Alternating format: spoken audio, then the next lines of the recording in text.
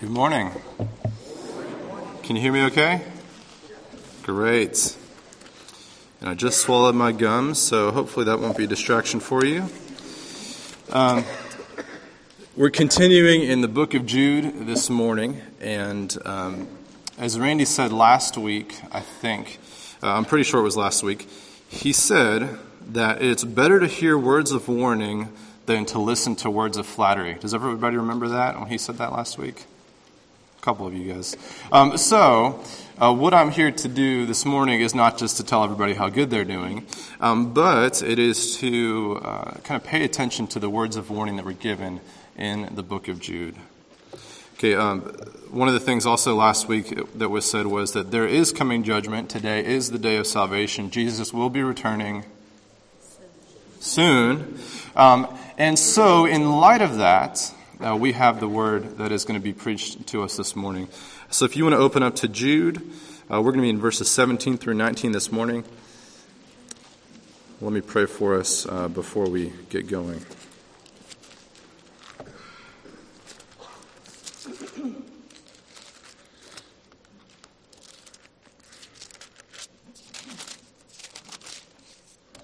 Father God, we ask this morning that you would be here with us in this place. Lord, that your Spirit would be here. Lord, that you would be speaking through your word to us. Father, that we would heed the warnings that you give us. Lord, that we would be encouraged. Father, that you would edify us through your word today, we pray in Christ's name. Amen. This is Jude verses 17 through 19. But you must remember, beloved, the predictions of the apostles of our Lord Jesus Christ. They said to you, in the last time there will be scoffers following their own ungodly passions. It is these who cause divisions, worldly people, devoid of the Spirit.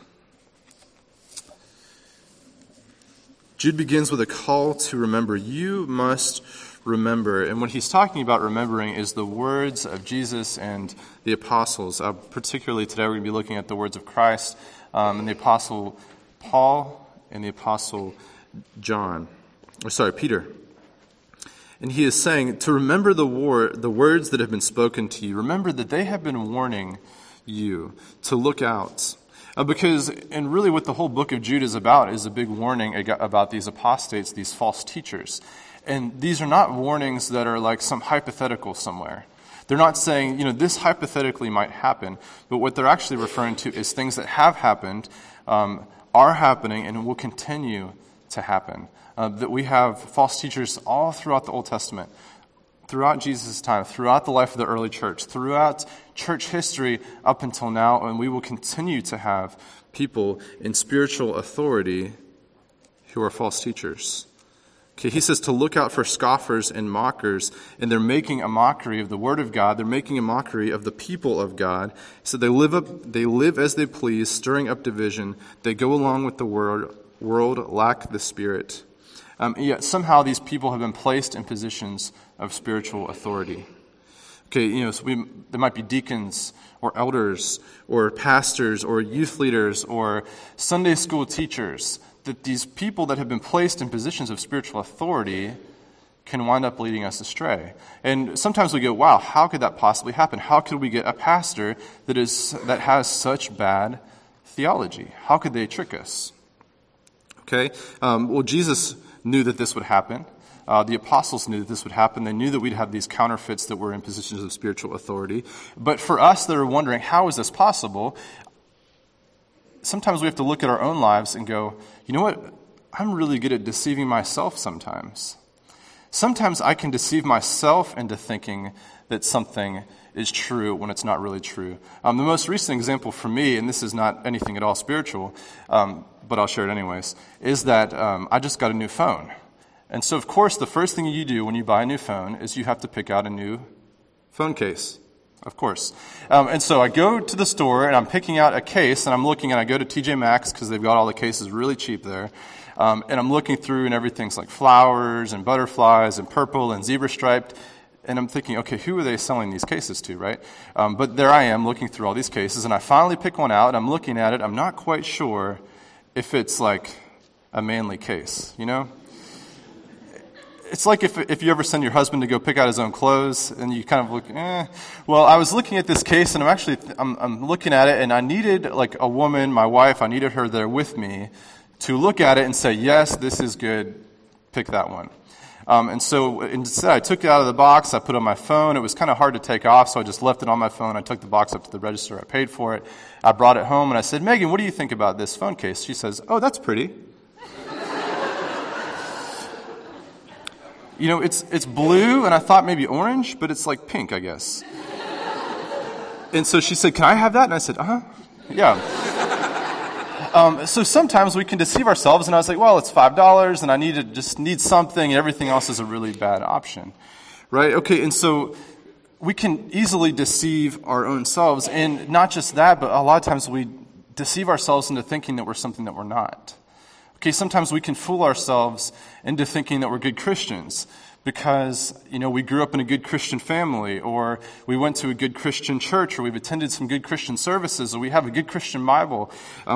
All these different things that we do our good Christian deeds, and so we can trick ourselves into thinking that we're these great Christians by all of these things that don't actually mean that we're Christians, right? The only thing that Scripture says makes us a Christian is by having faith in Christ.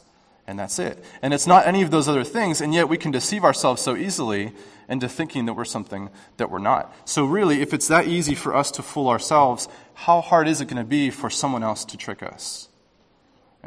So Jesus and Paul and Peter are saying, look out, beware.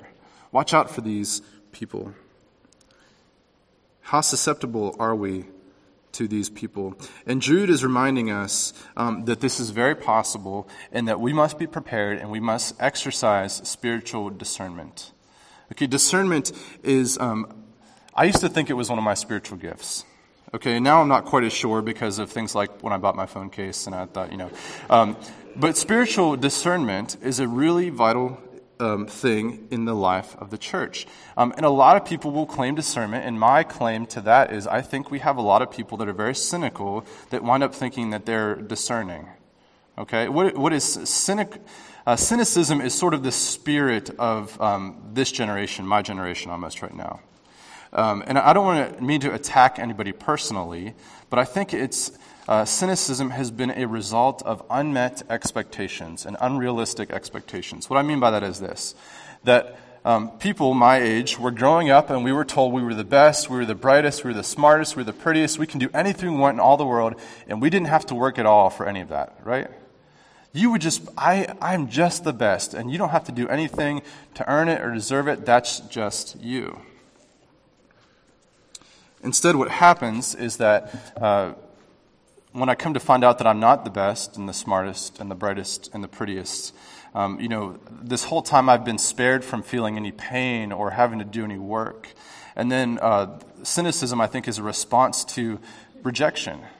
It's a response to feeling pain. It's a response to seeing relationships disintegrate and seeing politicians lie and seeing churches filled with hypocrites and seeing that everything that I was told, all of these things that I was spared from, gave me these unrealistic expectations of now I understand that I will never meet them.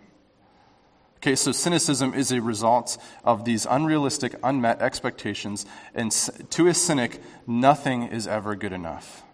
Nothing is ever good enough. If you take a cynic to to the church Christmas play, they will watch it and say, oh, that's all right, but I've been to Broadway, so they stink. These unrealistic expectations, you take them to your house and they see the refrigerator, the drawing from your daughter, like, why is that there? That's not any good. That's no masterpiece, right? To a cynic, nothing is ever good enough. And so a lot of people are cynical, but they think that they're discerning, and they'll listen to someone preach and go, that guy's no good, or that church is no good, or this thing is no good. But if you'll notice, all that the cynic will say is, that's no good. They never can actually point to anything that they like. Okay, that's cynicism. What is spiritual discernment?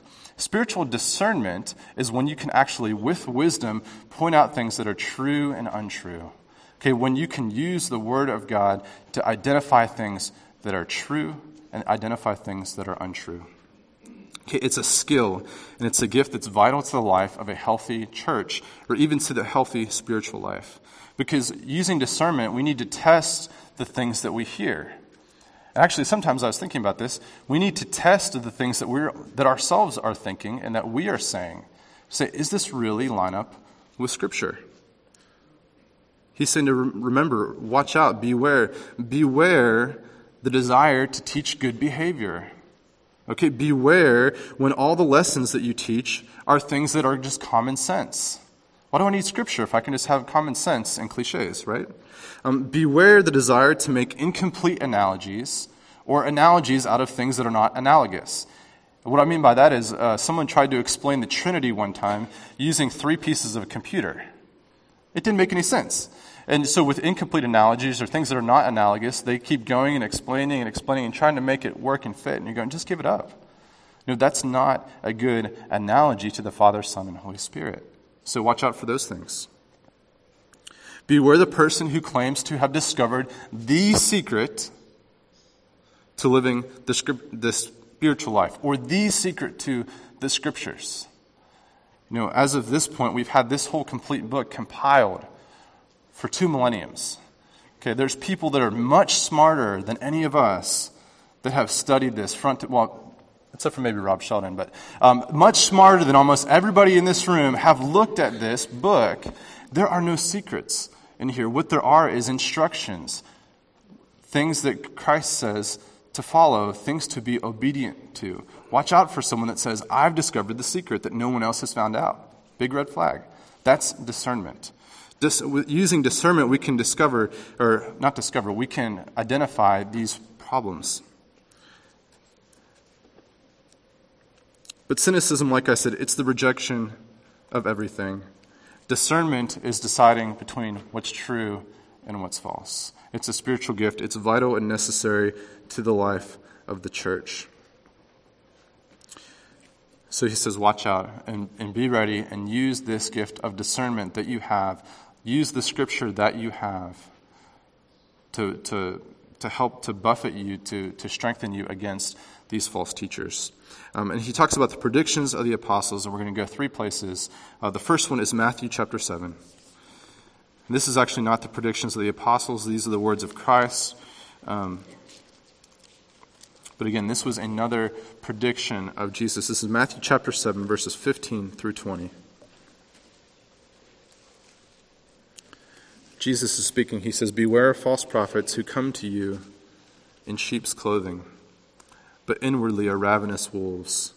For you will recognize them by their fruits. As grapes gathered from thorn bushes, are grapes gathered from thorn bushes, or figs from thistles? So every healthy tree bears good fruit, but the diseased tree bears bad fruit. A healthy tree cannot bear bad fruit, nor a diseased tree bear good fruit. Every tree that does not bear good fruit is cut down and thrown into the fire. Thus you will recognize them by their fruits. So as Jesus is teaching us about false prophets, he's saying that beware the wolf in sheep's clothing.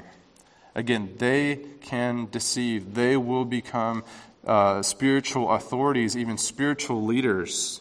And they'll pass the eye test, but what Jesus is saying is that you'll know them by their fruit.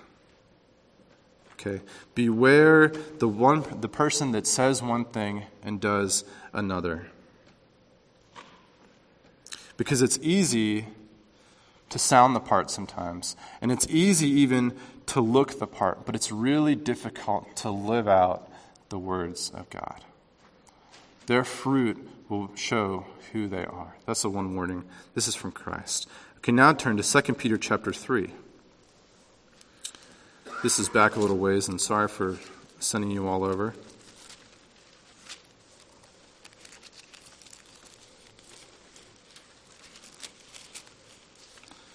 After James, 1 Peter, 2 Peter, chapter 3, verses 1 through 4. Okay, this is the warning of Peter. This is now the second letter that I am writing to you, chapter 3, verse 1. Beloved, in both of them I am stirring up your sincere mind by way of reminder, that you should remember the predictions of the holy prophets and the commandment of the Lord and Savior through your apostles, knowing this first of all, that scoffers will come in the last days with scoffing, following their own sinful desires. They will say, where is the promise of his coming? For ever since the fathers fell asleep, all things are continuing as they were from the beginning of creation.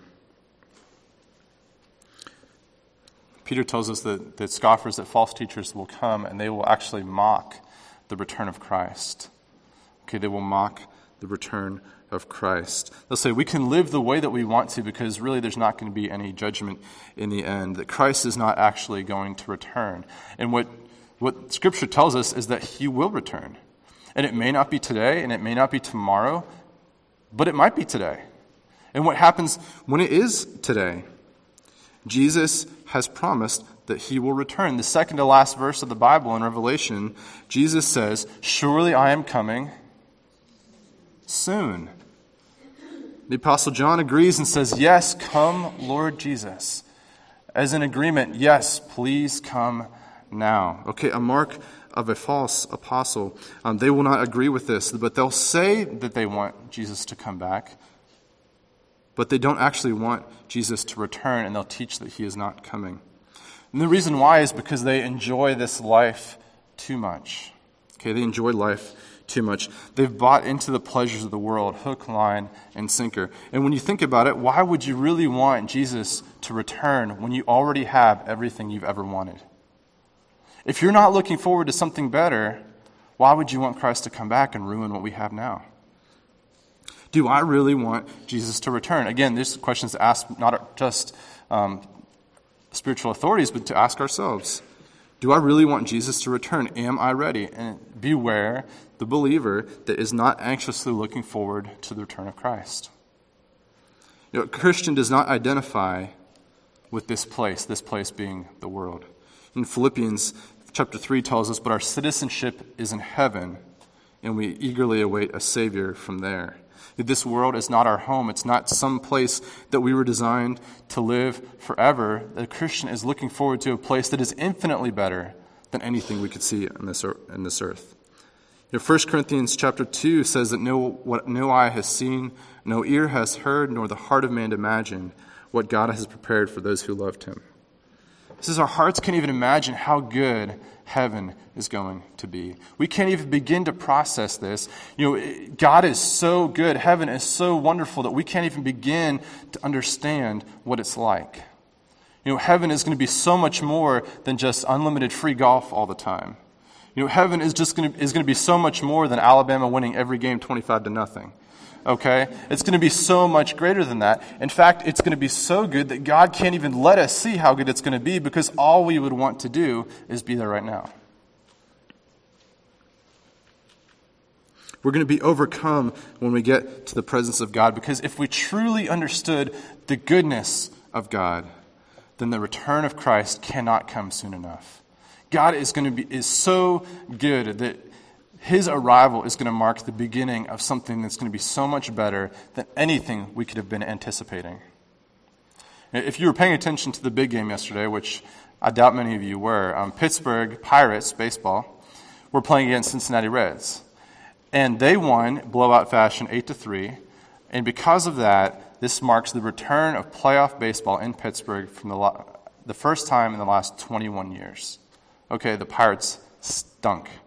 They're just terrible. You know, laughingstock on Jay Leno, just the butt of every joke was the Pittsburgh Pirates. And I've been waiting since I was 8 years old to see the Pirates get back into the playoffs. Okay, I told my dad 7 years ago when I moved to Alabama, when the Pirates have their first playoff game in PNC Park, which was built 10 years ago, I want to be at that game. Okay, so my parents got me tickets to the wild card game for my birthday. So I'm driving tomorrow to go up to the game on Tuesday. Now, how excited am I for that? Pretty excited. There's a chance, though, that they could lose, and then that's it. And then there's this build-up, all for nothing. So if they lose and you see me here Thursday, I'm probably not going to want to talk to you very much. Right? It'll be a big build-up and then big disappointment. But heaven's not going to be like that at all. It's going to be something where we anticipate it and we look forward to it. And we're trying to think, how good could it possibly be? And then it finally gets there, and it's going to blow our expectations out of the water. There's nothing that we can imagine. We can't overestimate the goodness of God. It's impossible. You know, a good strategy for being a good person is actually under-promising and over-delivering. Okay, if you never want to let someone down, never promise them something big and always over-deliver. For God, he can't even oversell this. Okay, he cannot oversell the goodness of heaven, and that's how awesome it's going to be. But beware the Christian leader that's not looking forward to the return of Christ. If we've bought into the world hook, line, and sinker, and we can't even imagine anything better than our own lives, that's a warning sign. Finally, turn to Acts chapter 20.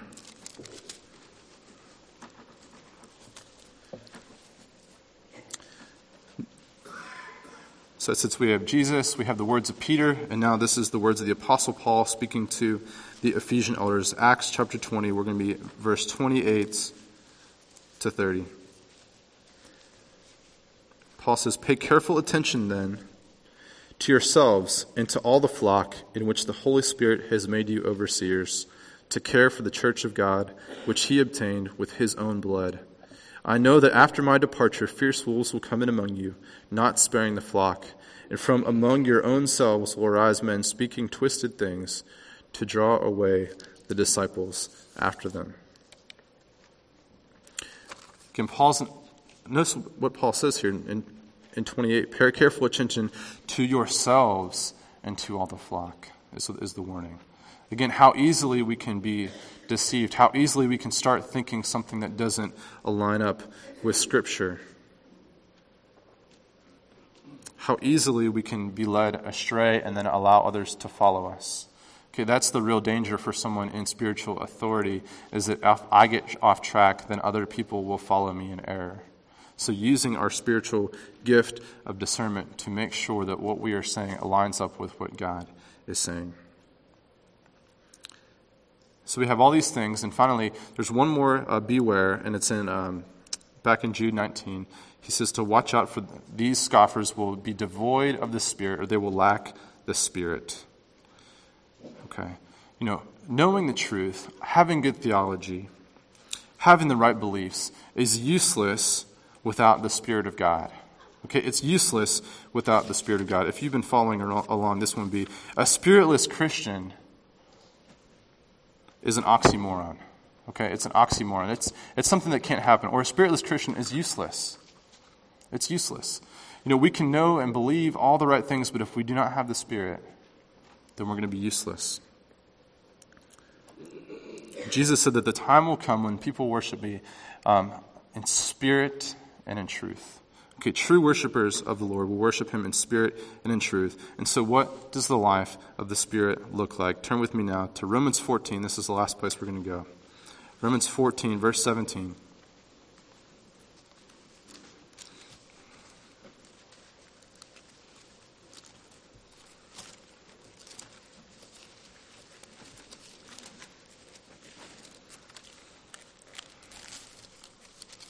For the kingdom of God is not a matter of eating and drinking.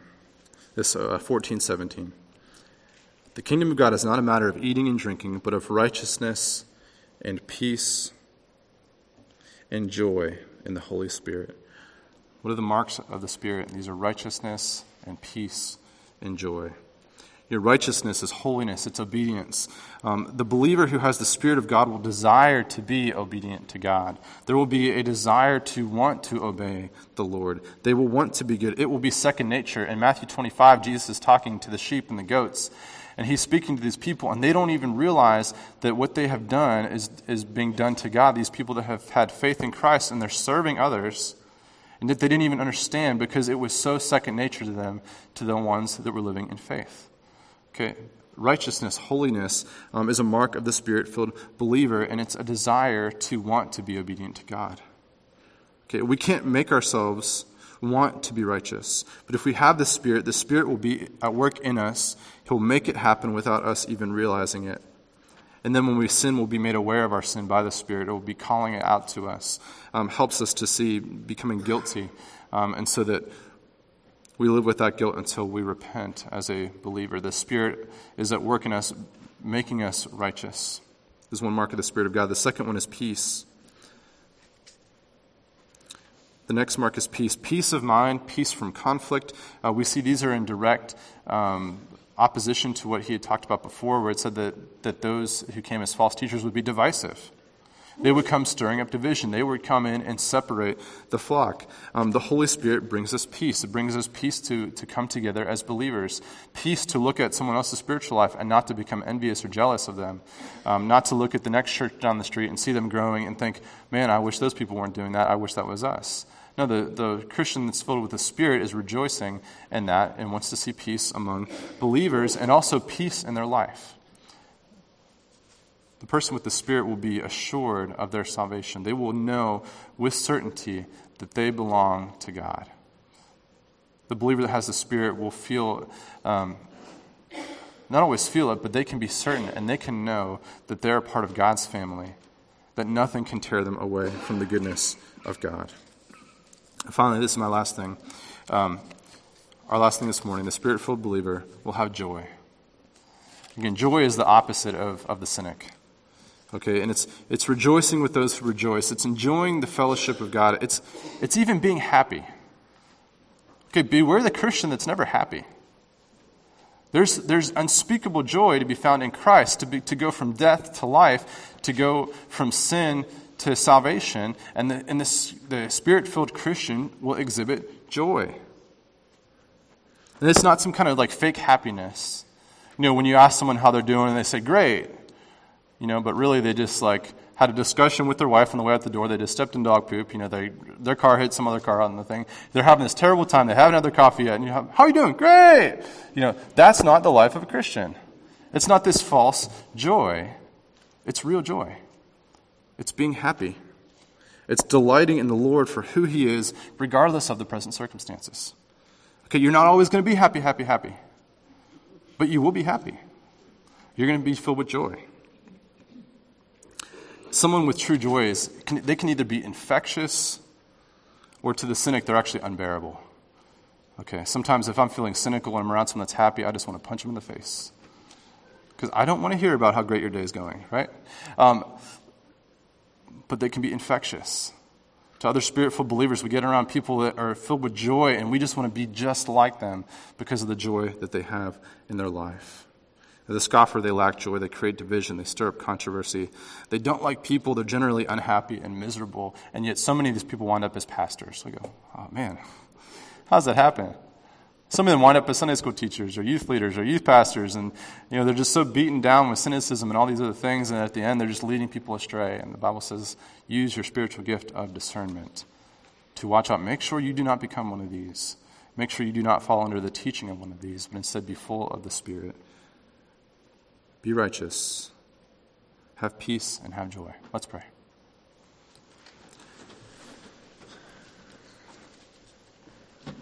Lord, we thank you for your word. Father, I ask that you would use it. Use the Spirit to convict us of ways that, Father, maybe we have fallen under false teaching. God, maybe we have believed some lies in our own life. God, maybe we believe something that other than the cross of Jesus Christ can save our souls. Or maybe we have fallen into a lie in regards to something else. And Lord, we just ask that you would give us the discernment that we need.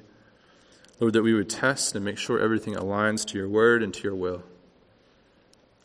Father, thank you for the ways that you work in our lives. Thank you for the love and grace and mercy and forgiveness that can only be found in Jesus Christ, that you offer freely to all. We pray this in his name. Amen.